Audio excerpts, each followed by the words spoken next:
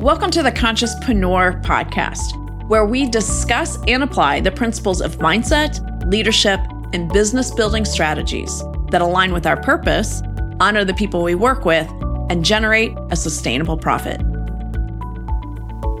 All right. Hello, everyone, and welcome to another episode of the Consciouspreneur podcast. My name is Dr. Mary Meduna Gross, and I'm your host. And today it is my pleasure to be speaking with Patty Mariposa. She is the owner and operator of Mariposa Holistic, and that organization exists to empower heart-centered professionals and individuals experiencing stress and overwhelm through an integrated, holistic system of transformational programs, support, self-care resources so that you can continue to manifest your highest potential towards a happy and healthy, balanced life as you continue to be in service for the greater good. Patty, it's almost as if you wrote that mission specifically for conscious entrepreneurs. Well, yes, like attracts like. So that's why we're here. Thank you so much for having me here, Mary. Yes. Oh, this is fantastic. So as always, I want to hear a little bit about your story, about how you came into becoming an integrated therapist slash provider. I'm always curious about that path. And then I want to talk more about the specifics about what you do. So let's start with your journey. Where did this start? Yeah. So I would say, since I was a little kid, I always enjoyed helping others. I always looked for volunteer opportunities. Being of service always made sense. Now, it was interesting in career fairs. I never saw somebody like me, like a therapist or a counselor. However, I did get to experience a social worker when I was in middle school, about 12 years old. I was placed for the first time ever. I've always been a private school kid, but I was placed in public school. I went from a small cohort of my grade when I was leaving sixth grade. I had maybe 20 students in my classroom to over 30. And I can't even tell you how many kids were in the actual school. So it was a big shock to my system. I also realized that there was a lot of undercurrent of racism that I didn't know in my family. And so then here I'm in a public school in Miami. There's every ethnicity there, every color skin. I was scared because that's how I was raised. And so I met this beautiful social worker just because I was really struggling in school. I was really sad.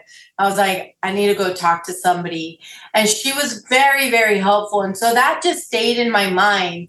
But it wasn't until I took a career aptitude during college, the first 2 years, I was like, what am I going to do with my life? I still, by that point, had no idea. I kept switching from being a veterinarian to a firefighter to an accountant. I think I even wanted to be a clown. I was like, let's just see what happens. Right? Or like an actress, so many different things. And then I took the career aptitude and they're like, yep, you can either be a teacher or a therapist. I was like, I don't want to teach people. I can listen to people. Okay, let's go with therapy as a therapist. And so I chose social work because as a social worker, I can work with either communities or I can work with individuals or I can work in groups. I can work with agencies. And I love that because I like change. And so I fell into that. And for the last 20 years, I've been a social worker in so many different fields, working in communities and agencies. And now I'm in private practice and I love it because I get to work with people all over the world, working with them individually, in groups. I do teach a lot on self-care, burnout, compassion fatigue, and helping people to identify what is going on in their mind, what's okay, when do we start becoming worried about what's not okay, and also connecting people to their bodies, which if you've experienced trauma in any way, being disconnected from your body is actually a symptom. Right. If that makes sense. It does. Actually, just this morning, I'm reading MetaHuman by Deepak Chopra. Okay. And he was talking about this very concept about we're not in our bodies. And his first exercise was all about getting reconnected with our meat suit. That's my words, not his. But yeah, so to even recognize that it's here, that, that my butt is sitting on this chair and my feet are, crossed at the ankles and just being aware of that, because all of that is happening. Thankfully, all of that can happen without our direct attention. But so tell me a little bit about what happens when we disconnect from our physical bodies. Well, in essence, we become almost like zombies. We're just on constant autopilot. We're not feeling the sensations as we move throughout the day. And so you become more of like, what's the next thing to do, rather than kind of like you said, sitting in the chair. Are you comfortable in the chair, adjusting? Like, do you ever find yourself, and this is great for anyone, wherever you're sitting right now, just noticing what kind of chair are you sitting in? Does it swivel? Is it stationary? Is it comfortable? Do you feel relaxed in it?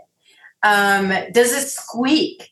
Right? So when you're bringing mindfulness into your daily life, you're more attuned to the five senses, and you're living as a human being rather than just living to move or to be. Mm-hmm. Yeah. Well, there's so much in there. The whole doing versus being thing, right? We're so conditioned to be doing, which I think also is another way that we separate from our physical experience. Because the other thing that came to my mind as you were describing that is when I'm paying attention to my chair and how comfortable I am in my chair and how my body is interacting with this chair, I'm not worried about what's coming up. I'm not thinking about what happened before. I'm literally in the moment. And that's what they, all the gurus tell us is all we have is now. Yeah. Yeah, exactly. The majority, really all of my clients, that's something that we're always working on, is really more about self-regulation than about their past. Because if you're not able, and when I say self-regulation, it's about learning to control how you react when stressful situations come at you. And that could be anything. That could be, let's say, your cat just knocked over your favorite something. And then you're like, oh my God, right? Like, it's okay to get mad and upset. But when you start becoming aggressive towards the cat who had no idea what it did, it probably scared the pieces out of the cat. And right. So, oh my God, it just fell. And then it went running. And if you go and attack the cat, you're not self-regulating. You're letting your emotions control the situation. And so many of us live in that emotional state of being reactive instead of attentive. And so when we're less reactive, and it's kind of like the moment an emotion comes up, it's connecting that. Where in your body is that emotion? How is it showing up? What are you feeling? And once I also work with a lot of people with anger. They say anger management. But yeah, it is managing your anger. One, identifying the first moment where in your body you start feeling it. And they're like, I don't know, I'm just mad. I was like, let's break that down a little bit more.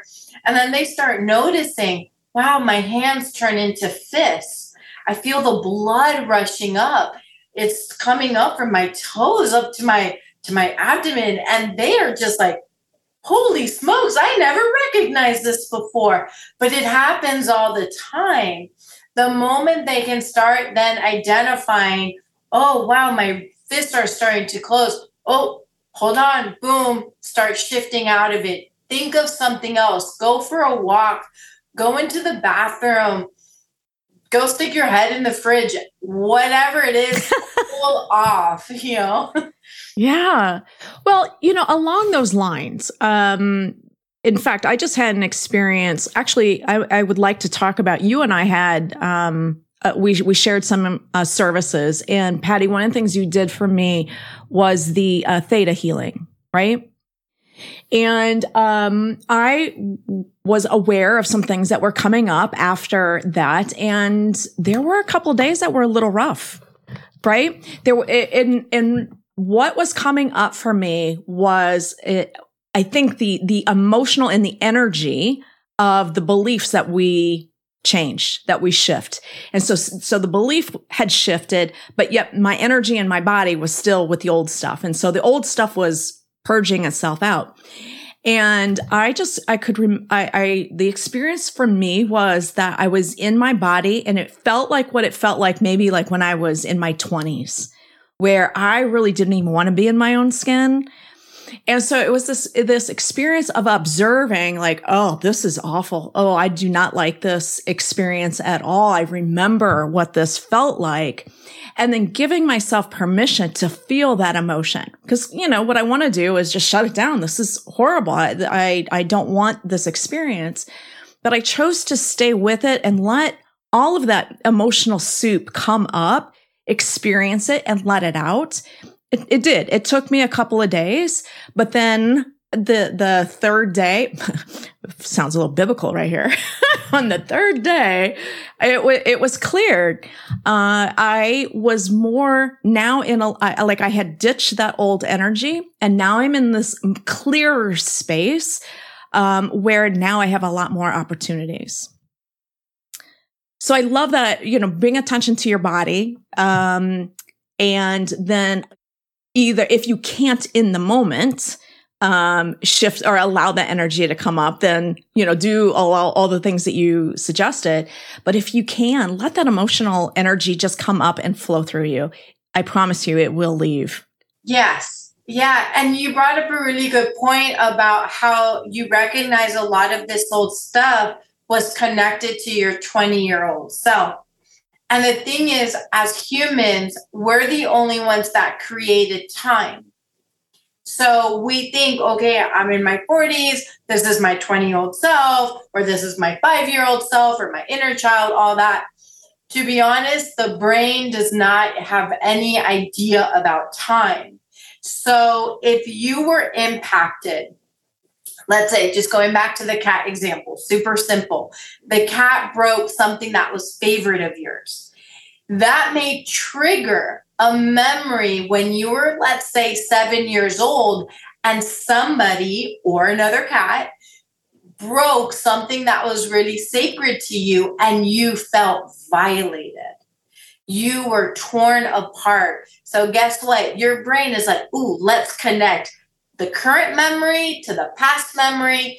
And guess what? Your body feels the exact same thing, which is coming up with anger and sadness and frustration. So there is no time difference. It's energy. It's all the same. So every experience that you've since you first were, I wouldn't even say born, but in the womb, the moment you were in the womb, you started experiencing life from the inside, and then it started getting heavier once you got on the outside, because you didn't have that big womb to protect you and be like, I'm hungry now. Let me just drink from this yummy water that's all around me. Now it's like, oh, I'm hungry. Okay, who can I reach out to?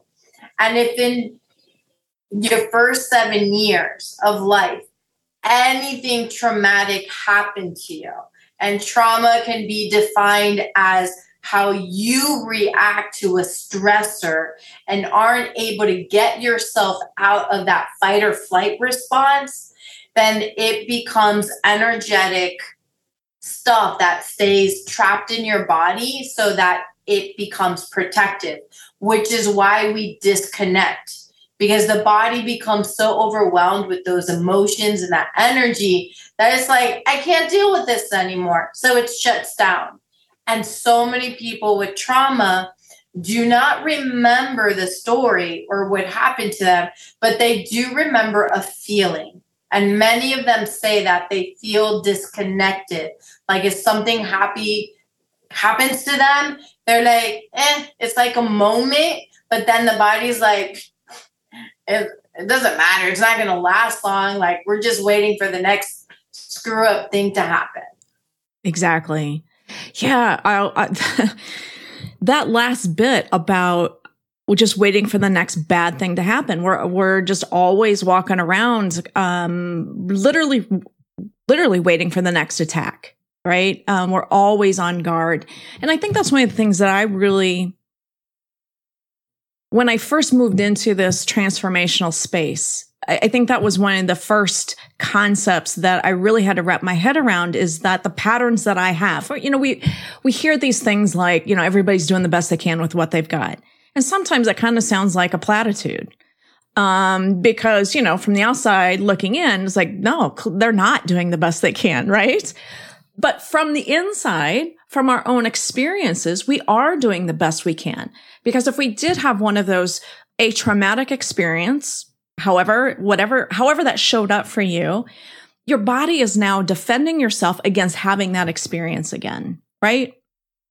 And it shuts out all of everything. It shuts out all the good stuff and the whatever would be perceived as the bad stuff. And I think that's where we feel lifeless and stuck. That's where in the 20s, I felt lifeless and stuck. Mm-hmm. Yeah.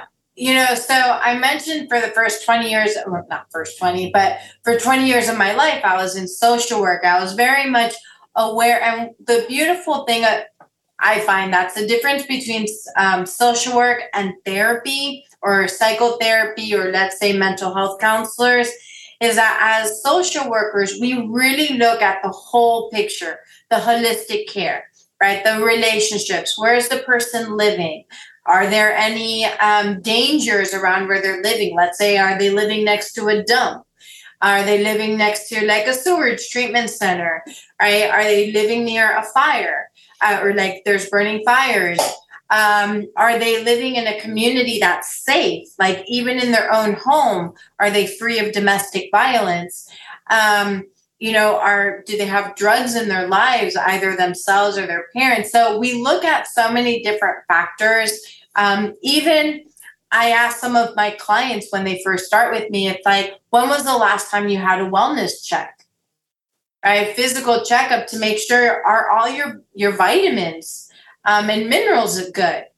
Because some people actually, their mental health challenges are caused by deficiency in iron or a deficiency in B vitamins.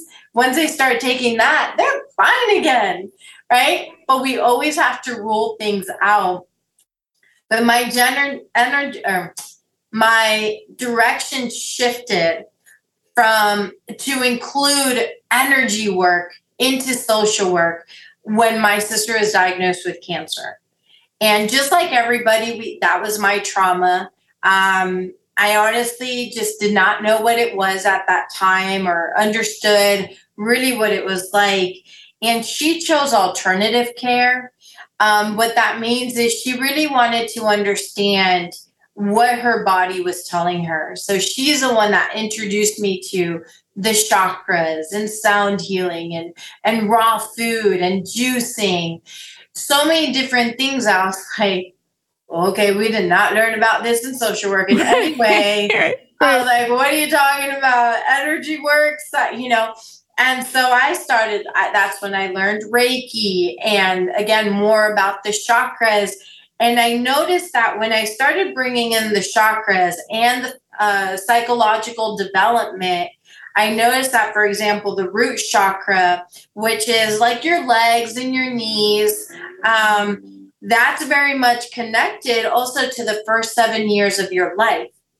So if think of your legs as your roots. If your roots or your foundation is not stable, like you're constantly worried about money. You're constantly unsure about the next meal that you're going to eat, right? These are basic needs. If they're not met, you're going to constantly be on shaky ground. That happened the first 7 years of your life. For sure, that's going to be repeated throughout the rest of your life until kind of like that theta healing that we worked on are what are those unconscious beliefs happening in the mind, and we can see the actions to be like, oh, why am I doing this over and over again? There's got to be an unconscious belief. How can I pull it? And there's so many ways to do it. I've just found theta healing and Reiki to be my go-to, releasing those unconscious beliefs because they're fun and I can just do them very simple. And no matter where I am, I do it in English and I do it in Spanish. And for me, ease is grace. Absolutely. Absolutely. So one of the things that I want to dig into with you today here is on this idea of post-traumatic growth, because we often hear about post-traumatic stress. And I'd like to start with, again, we've touched on this already. What is trauma? Because I don't think I ever even imagined that I had experienced trauma. That was something that would happen to war veterans or someone who did get a cancer diagnosis or a car accident or something that, I think of it as trauma with a big T. But, I've come to understand that I believe that we all experience trauma, because I believe that when we're in our developmental stage from that 0 to 7, there's always going to be something that we didn't feel equipped to handle. We're 0 to 7 years old. Of course, that's going to happen. And when that happens, and again, as you were saying, we come to conclusions about ourselves. I wasn't adequate in this situation. So there's some core beliefs of I'm not enough. I'm not safe enough. I'm not strong enough. I'm whatever I needed to be in the situation. And then I believe we also unconsciously create a behavior pattern that I will use so that I never have to experience this again. Correct. Yes. So talk to me a little bit about our experience of trauma. Like, we know the big trauma, but tell me about maybe I'm looking for how common is the experience of trauma? Yeah, so there's a really good self-assessment people can take. They can look it up, called ACEs, which is now the specific, but it's basically the adverse childhood effects. And so this is a scale that was developed to identify what happened to you as a child. What were you witnessing? What did you encounter? Like, did you see a lot of challenges in your home? Like, for example, your parents fighting or being loud? Or did you ever feel that you were less than on a constant basis? Depending on how many yeses per se you get, the higher the score, the more trauma focus that we have to take care of, right? And so what that means is a lot of our trauma happens in childhood. Not saying all of it, but a lot of it. So trauma, everybody, like you said, does go through trauma in one way or another. But trauma can be experienced firsthand or we see it. So experience firsthand, and I'll go to domestic violence. This is what I work a lot with also, is domestic violence, and a lot of education that domestic violence is not just physical. So let's say if your partner is constantly telling you you're less than, your food sucks, you don't know how to clean, you're good for nothing, that's domestic violence. And if you're hearing that over and over and over, you're being traumatized on a constant basis. And if your children are listening in on this, they can feel traumatized if they're knowing and they feel that this is hurting their mom or their dad, because there's no one way about it. And so they can know that, say, again, when the abuser comes in they can tell, the children can tell right away, oh, dad's in a good mood because of the way he walks.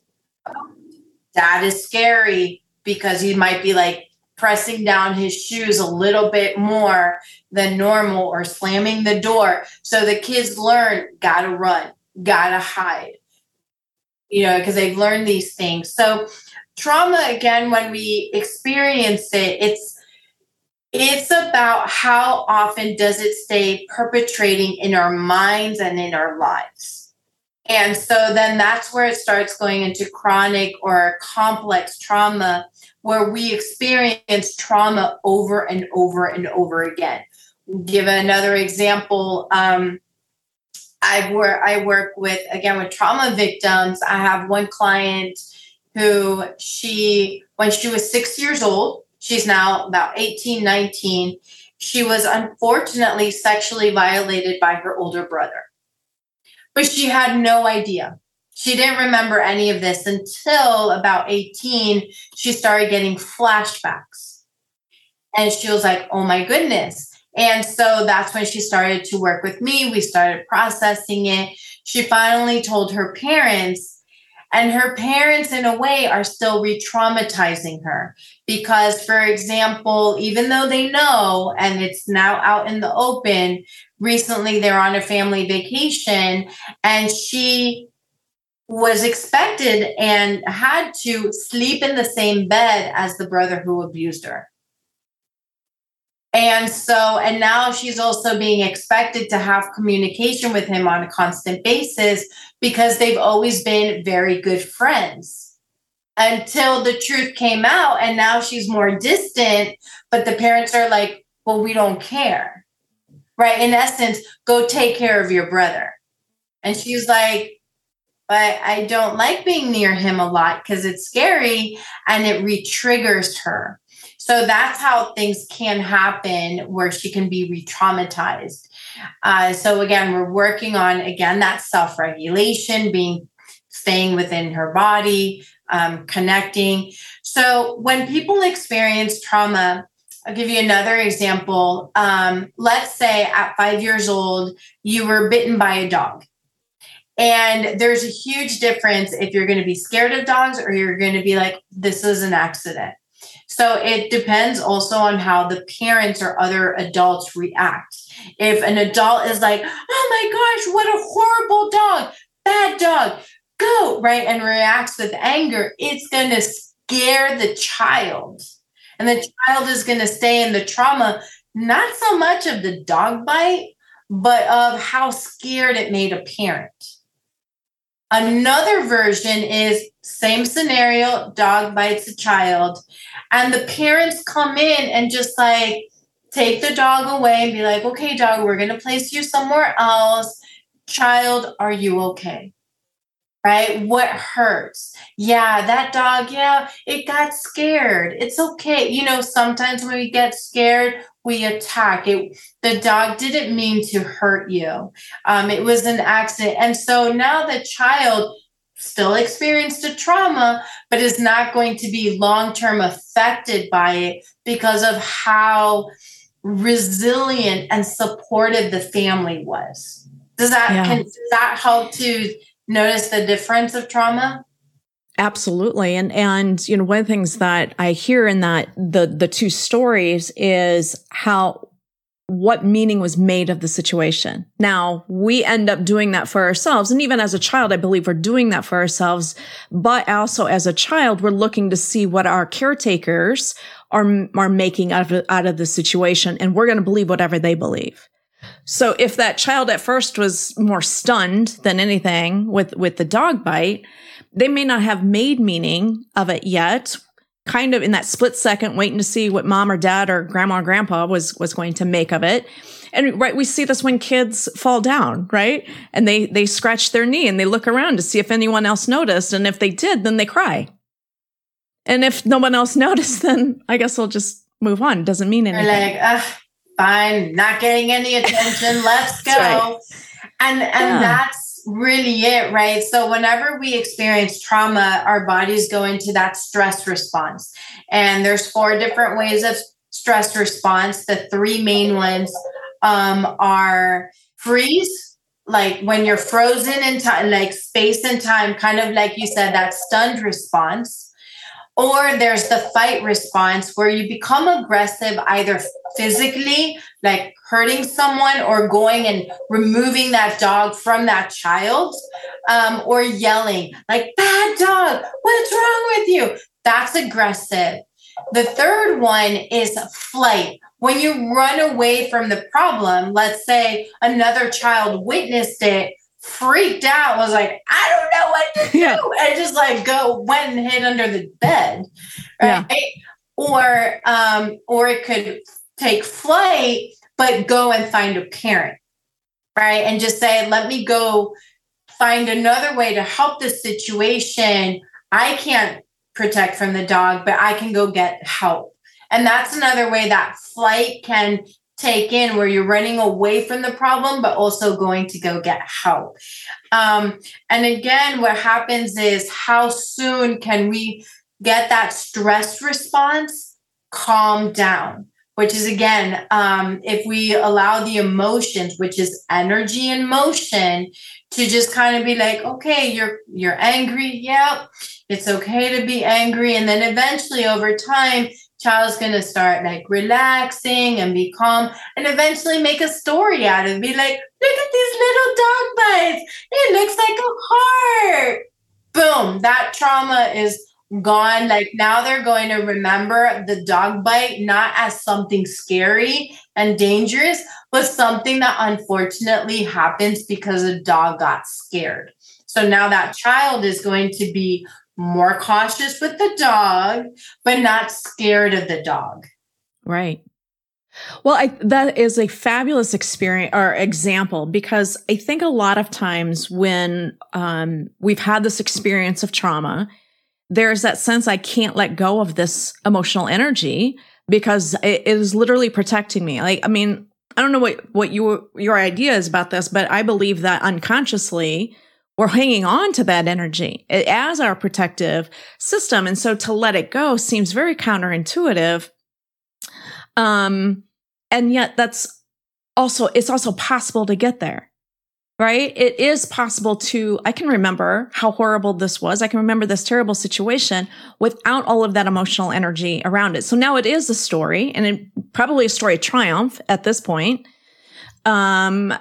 Rather than it being a story of something that's holding me down. We've talked a little bit about making that shift. Is that where we're making that shift into post-traumatic growth? Yeah. So post-traumatic growth is really the concept of bringing hope, that there's hope for a future, a hope out of this pain. There's trust. When we go through a traumatic experience, trust is broken in so many different ways, either the person who attacked, the situation, or we lose trust even within ourselves. So it's important to regain that hope and that trust, and the belief that it's going to be okay. And then bringing in various tools. Working with trauma is very delicate. At any moment, somebody can get triggered. And that is what makes it really difficult for many people to understand trauma. Like when they actually have done studies that show that a person who's experienced trauma is very aligned with somebody who's experienced brain injury. So trauma is a brain injury, because once you experience this trauma, it goes into a shock of the system. And so the brain is just, part of it shuts down because it doesn't want to feel that again, or it was so much, it's done. So post-traumatic growth is learning to accept the trauma that happened, the situation that happened, learning to, and we do need help with this. Doing this by ourselves is really challenging.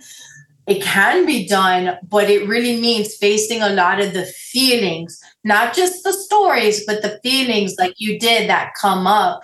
And that was what you did, is you leaned into the feelings. You're like, I'm not paying attention to the story. It's like, what are the yucky feelings coming up? Letting them come up, feel the feelings, and then your body detoxifies it, lets it go from years and years. But again, the body doesn't do years. It just does energy. And then you start feeling clearer and better. Tools for post-traumatic growth are various. And you definitely need that toolbox. In therapy, we use cognitive behavioral therapy. And that is basically helping understand the stories that are going on in your head.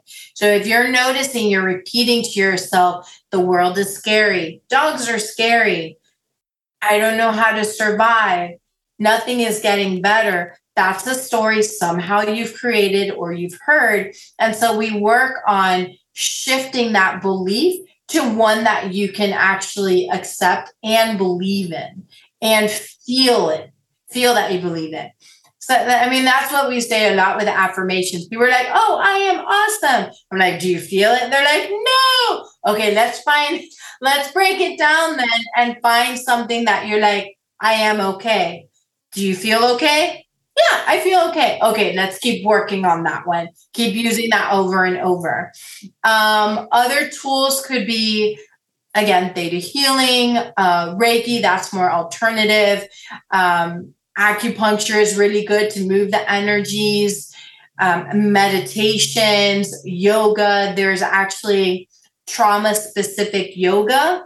I definitely encourage that because somebody who's teaching trauma-specific yoga is aware of what can happen. Because since the energy is stored in the body, you can make a certain move and it's going to unlock that trauma. And it's like all of a sudden you feel like crying and laughing or being angry. You're like, wait, where is this coming from? And it was because you like popped a traumatic memory and your body's just like, whoop, let's release it. And you're like, no. And most people stay disassociated through substances, drinking, smoking, avoiding the feelings and post-traumatic growth is saying, yep, I've been through this situation. It sucked, not fun. Yet this is why I'm grateful for it, why I'm appreciative of what I learned through this situation. Not saying that you're happy you went through it, but a lot of clients that I've been through or worked with who have gone through like cancer or trauma, I know they're moving towards post-traumatic growth when they can say, that was really difficult, but I'm grateful for the experience because I learned this. I got rid of this relationship. I did this and this and this. It's like, great. And that's growth. That's not staying a victim. Whoa, this happened to me. Okay, this happened to me. But it doesn't negatively impact the rest of my life. Right. It's not how I'm going to define myself from here on out. Exactly. And that's where it's really much of a struggle because so many people are like, oh, I have PTSD. Well, guess what? You are then placing this label upon you are now a person with PTSD, right? Or a better way is I am a person that has lived through a traumatic situation. These are the symptoms I'm working through, and this is what I'm doing about it. That again is post-traumatic growth. Moving towards the future by staying in the present and taking the past as a form of education, like life street learning per se, and looking at it as that instead of the past defines me. I am who I am because of my past, and I have no way to grow. Right. One of the things that you touched on there was the idea that I'm somehow grateful for this very challenging situations. And I've worked with lots of people who, in the beginning of our conversations, almost let me know, put me on notice, don't tell me that I have to be grateful for this. Right. Yeah. And I totally get it because they're still in that space where they are defining themselves by this trauma and how they've limited themselves according to this experience. So to be grateful for that when that's your point of view makes no sense at all. But when we also assume responsibility for our experiences, yes, this happened to me, but now what experience who do I want to be moving forward? And am I willing to take responsibility for that? Then we move into that space where it's possible to maybe look back and say, I've grown from this. This is what I got out of this experience, and do whatever other kind of reframing you want to do. Like, would you have learned those lessons if you didn't have that experience? Maybe you would, maybe you wouldn't have. But again, I think it's that whole point of I can accept what has happened to me because now I'm in a position where I have the resources that I don't need all of these protections around me that I once did. Correct. And that's all moving towards post-traumatic growth, that you are shifting, again, being the victim, this is a problem, to I am learning to be resilient. I can triumph. And if anything else happens, that's okay. I have the tools to handle it. Perhaps go back into counseling, or have this support group, or, if medication calls for whatever that looks like, that has helped you in the past, then let's see if it's going to keep helping you. And just knowing and keeping active the tools. A lot of times I teach Reiki, and some people are super excited, like, yay, I learned Reiki. Awesome. They feel like I felt the energy, it works. And I check in with them like 3 months later. I'm like, so how's your Reiki going? Well, life got busy and I forgot. And then they start complaining, oh, I got pain, or I can't sleep at night. I'm like, have you tried Reiki? No. Right. So again, it's like we amass so many tools. Like, how many courses have you taken? How many therapists have you worked with? Like all of or coaches that you've worked with. But if you don't put into practice and keep it a daily practice or a consistent practice, then your body's going to go back into safe mode, which is the bare minimum of like constantly in survival. Of like, okay, life is going to crash down on me any moment now. The world is going to crap. Yep, life sucks. Yep, that's because you're not practicing that post-traumatic growth of moving past the challenge by embracing the gifts that are coming out of it and the awareness that's coming out of it. Yeah. It's not easy, and I would never minimize the challenge that this would bring. And yet the benefits will blow your mind. I mean, hearing me talk about how I felt at 20 and how limited I felt and how disempowered I felt, and to feel that again at this age after I've been through a whole lot of transformational work, I appreciated it as it was almost like we can look back. But this wasn't just a look back. This was a feeling back. This was literally dropping me back into that experience. And from an observational point of view, because I could have gotten caught up in that story, right? I could have said, oh my gosh, this is who I am. This is how I've always been. This is how I'll always be. And I'll never really shake this off, right? I could have said that, and that would have been true. But instead, I chose to make the meaning out of it as, okay, this is my body just letting go of all of the energy that came with those beliefs and that, in fact, held those beliefs in place. So, Mary, you can relax into this. You can observe this. Look at how you felt at that time in your life, and look where you are now. I love looking back. There's just something about being able to see where you've been and where you are now that just gives you those resources to keep moving forward. Mm-hmm. Yeah, exactly. And that's the key, when you can look at your past not as something scary, but look at your past as like, okay, I'm glad I went through that. I'm appreciative. If gratitude is difficult to say, that's fine. But being appreciative of the opportunity and the growth. And again, a lot of times when we grow, we start cutting off relationships, situations, and events that are stunting our growth. That I have noticed is the hardest thing, because then we tie guilt and shame.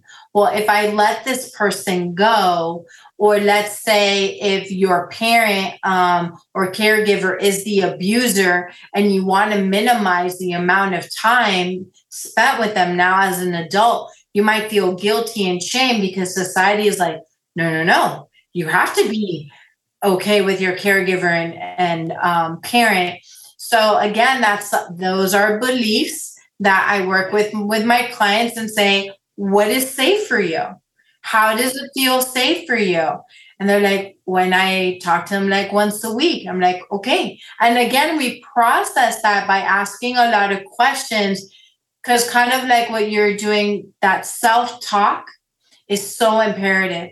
If you tell yourself, oh, Mary, here you go again. Oh, you put yourself back into that issue. Oh, same issue, different perspective or situation. Or like you said, like, okay, Mary, here's this experience happening again.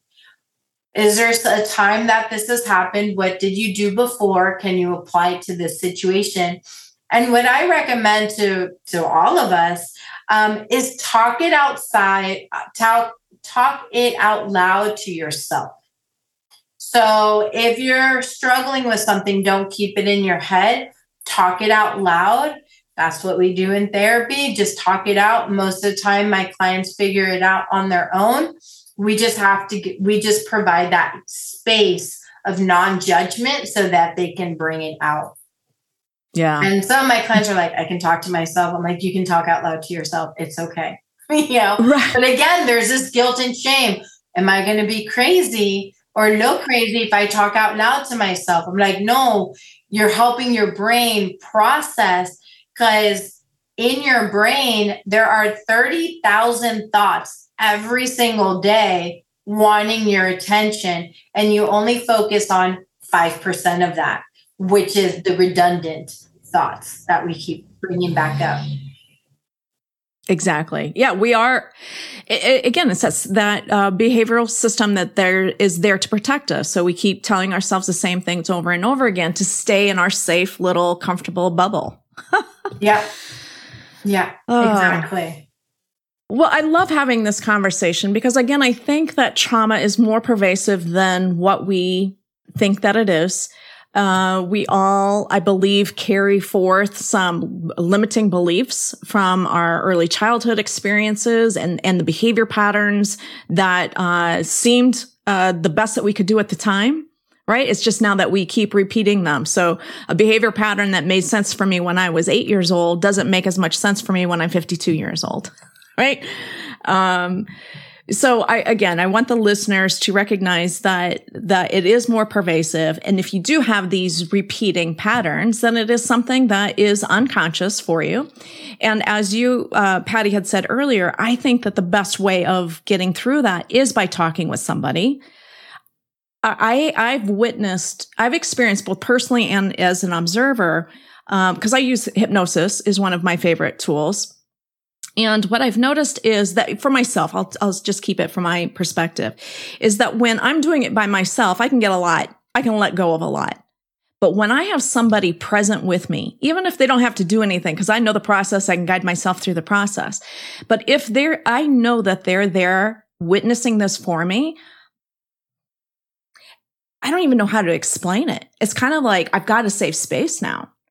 And it's almost like, can I not create that space for myself? I think there's a limitation, right? Just like with the trainer, right? If I'm going to go to the gym, I can do a few push-ups, and as soon as it gets hard, I'm probably going to let myself off the hook.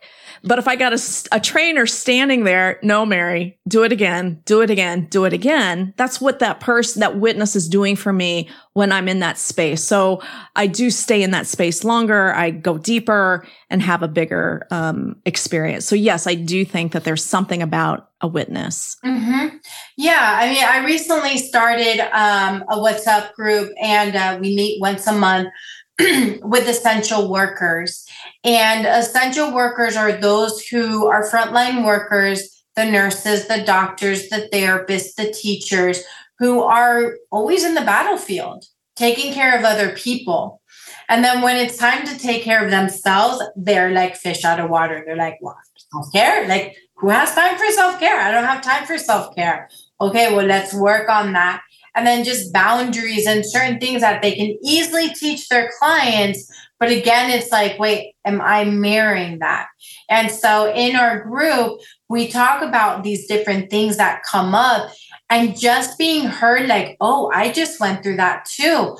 Oh, wow. So this isn't just me, right? And so peer groups can be just as effective as maybe one-on-one therapy, as long as there is that supportive or even coaching, right? As long as there's, like you said, someone else who can hear you and validate you, that just goes back to our psyche, because we are community people, creatures. We need community to feel a lot of the feelings that we do. Yes. Can we like be our own personal cheerleaders? Of course. Fine. But when somebody else is cheering us on, it just brings us up even higher. It's like, yay. Yeah. It does. It absolutely does. And I love it that you tied back into that we are innately designed to connect with other people. And you're right. I think that it definitely applies here as well. We are here for one another. Mm-hmm. Mm-hmm. Patty, I could talk about this with you all day long, but I have so much enjoyed what we've talked about today. It's really important content. Again, it's not for somebody else. It's for each one of us as the listener in this conversation. Because we've all had these experiences, and if it's holding you back, there are resources available, and sometimes too, one things I've noticed is that we can recognize when somebody else is needing help before we recognize that we need help. So if that's where you are as a listener, you recognize somebody else, connect them with one of us. We're resources. But then also just ask yourself, what are you trying to create that you haven't been able to create, and what's really getting in the way? Because it's probably not what you're doing. It's probably not that you don't have the right website or the right lead gen. Those probably aren't the biggest problems. I have found that our biggest obstacles lie within our own belief systems. Exactly. Well, Mary, as always, a pleasure. And to all the listeners, thank you so much for being here and listening all the way through and supporting Mary and the Consciouspreneurs. And definitely reach out to one of us if any of this was like, oh, this makes sense, but I want more information. Please reach out. We're very supportive and ensuring that you transform to the best version of yourself. Absolutely. So Patty, tell the listeners then where they can find you. And we will have all of these links in the show notes, but for the audio listeners, let's spell that out for them. For sure. So the best resources, just go to my website. There you can connect to social media, send me a contact form. That is www.mariposasholistic.com, which mariposas, which means butterfly in Spanish, is MARIPOSAS, holistic, HOLISTIC.com. Beautiful. And I am happy to announce I have just done a rebranding. My new website is bluebambooleadership.com. And you'll find all of my information on the website as well. So once again, Patty, thank you so much for sharing this conversation today. What what you do for people is basically you give them their life back. And you've helped me. You gave me a little piece of my life back. And for that, I'm very appreciative for you. And I look forward to continued collaborations. Yes, me as well. All right. Have a beautiful day. Thank you, Mary. Thanks for listening. We're not just a podcast. We're a community. So before you go, we invite you to join the Consciouspreneur Mastermind community. We are a powerful movement of high-achieving, impact-focused entrepreneurs who are leading the charge, making the world a better place through business. We offer a comprehensive suite of tools, techniques, support, and direction, all rolled up into a community-driven, inspirational launchpad. We will nudge you out of your comfort zone and into your genius zone so that you can lead your business with clarity and focus. If you're looking for a community of like-minded and like-spirited people who support your personal development and business growth, well, you found the right place. Plus, we have a lot of fun. After all, if you're not having fun, you're not doing it right. Remember, we're all in this together. Check out the link in the details in the description below and help our community grow by liking, subscribing, and sharing the content. We look forward to having you join us next week. Until then.